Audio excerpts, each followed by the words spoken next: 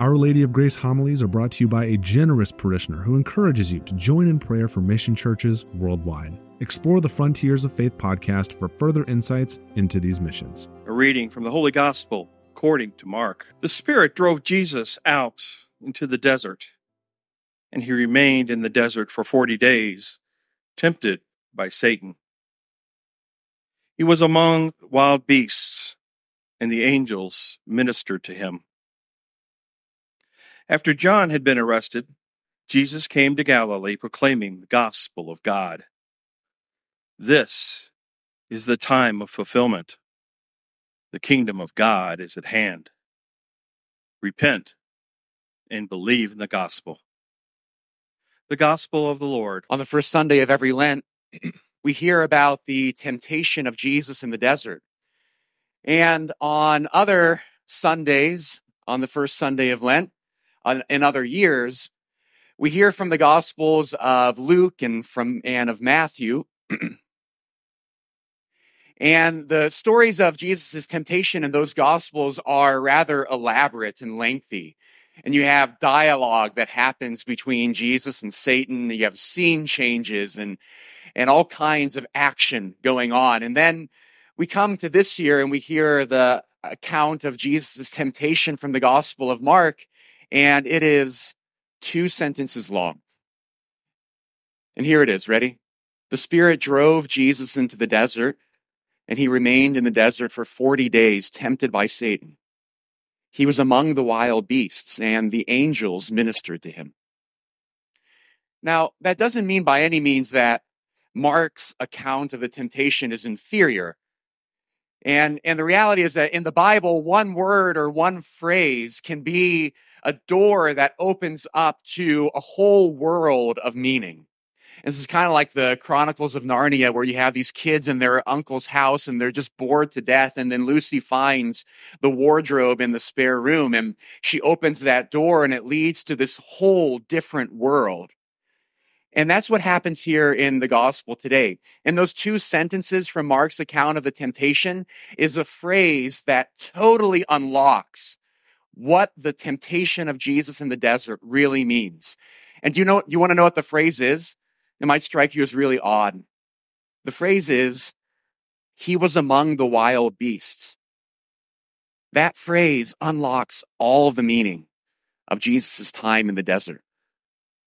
And let me prove it to you. Where else in the Bible do we find a man living among wild beasts? There are actually a number of different locations, but the 2 principal ones are Adam in the Garden of Eden and Noah on the ark. And so in Genesis chapter 2, Adam lives in paradise with the wild animals that God had also created. And so there are real parallels between the Garden of Eden and the desert. So God prepared Eden to be a place for Adam to live. And in the same way, we hear that Jesus was driven into the desert by the Spirit, that it was a place that had been prepared by God the Father for his son Jesus. In the garden, Adam could find God whenever he wanted to. And Jesus went into the desert in order to find and to be with his Father in a particular way and be prepared for his public ministry. And the garden was also the place where Adam was tempted by Satan. And the desert is the place where Jesus was tempted by Satan. So you see, there are real parallels happening here. The Garden of Eden, the desert in which Jesus fasted. Taking another step here, there are real parallels with the story of Noah and the ark from Genesis chapters 6 through 8. So God instructs Noah to build this ark and to bring 2 of every tame and every wild animal onto the ark. And then God destroys the entire earth with a flood because it's too evil. It can no longer be redeemed. And so in that story of Noah, what's distinct about the ark?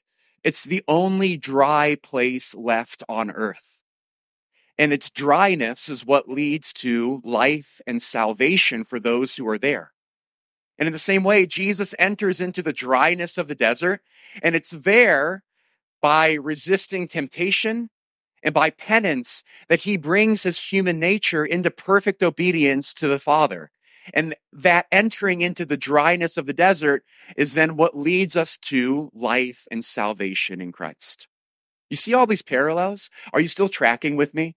I'm going a lot deeper into the scriptures than I normally would dare to with you. So if you're not with me, come back, take a deep breath, and we're going back in. Okay. So what is Mark telling us here? He's calling to mind with that allusion these two really significant stories in the book of Genesis. What is he telling us here? What he's trying to say is that Eden and the ark and the desert are three parts of one single story. They're three parts of the one story of God's creation. And so it's pretty obvious Eden is the place of God's original creation, right? But then sin enters into the world and it corrupts what God has created. And so on the ark, God hits the reset button and he eliminates all evil with the flood. And then creation starts over. And maybe evil wouldn't sneak in this time. But did it work? No. And so sin entered in again. But God had made a promise after destroying the world by the flood. We heard that promise in the first reading that he would never step in and fix evil by destroying things again. But listen, sometimes that's what we want, isn't it? We look around and we see all the evil and all the suffering in the world and we ask, why doesn't God do something about that? Why doesn't he break in and punish all the people who are doing wrong? Why doesn't he get rid of these people that are harming others so terribly? Why doesn't he make all of this right? And the answer to that is because he promised he wouldn't. He promised he wasn't going to solve evil in that way. It was going to be solved differently. And so after the flood, when evil comes back in, the question that it leads to is, well, if God's not going to wipe everything out in order to get rid of evil, how is he going to solve the mess that we're in? What is he going to do? And the tragic reality is that for the rest of the Old Testament, that question goes unanswered. That they have no idea how God is going to solve this. They have no idea how he's going to make things right. And then we come to the gospel. And St. Mark in his gospel says, I know the answer to that question. I know how it is that God is going to make things right. I know how it is that he is going to correct evil. How it is that he's going to create us anew. How he'll make us whole again. And the way that he's going to do that is through the desert. Through the desert. Everything that I just told you is summed up in that one phrase. He was with the wild beasts. I have an uncle who made a living off of flipping houses. I remember when I was a kid one day, I was working with him and he was hammering a nail into a wall stud. And he bent that nail as he was hammering it and he used it as an opportunity to teach me something. He said, Clayton, the sign of a good carpenter is not that he never bends a nail. No, the sign of a good carpenter, he said, is if instead of pulling out that bent nail and throwing it away, it's if he can unbend it and still drive it into the wood. And after he told me that, he gently tapped the side of that bent nail, straightened it out again, and then hammered it in the rest of the way. That's what God wants to do with us. God wants to set our hearts aright.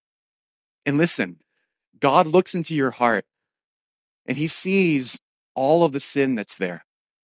He knows. He sees the evil that's there. He sees the disorder that's in us. We don't have to lie about that to him or to ourselves. He knows that it's there. We're that bent nail. But the beauty is that he doesn't give up on us. He's not going to destroy us or throw us away. The sign that he's a good father is that he wants to set our hearts aright. He wants to recreate us. And that happens in the desert. Every Lent, we're invited to go into the desert with Jesus. And so my question for you today is, have you accepted that invitation? Have you actually entered into the desert since Wednesday when Lent began?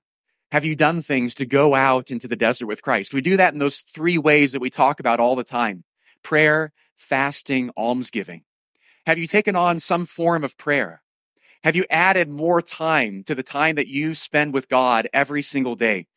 Maybe you could add the prayer of Eucharistic adoration to your weekly routine. Maybe you could add going to Stations of the Cross that we offer here at church to your prayer routine. Have you added some way of deepening in that relationship with Christ? Second, fasting.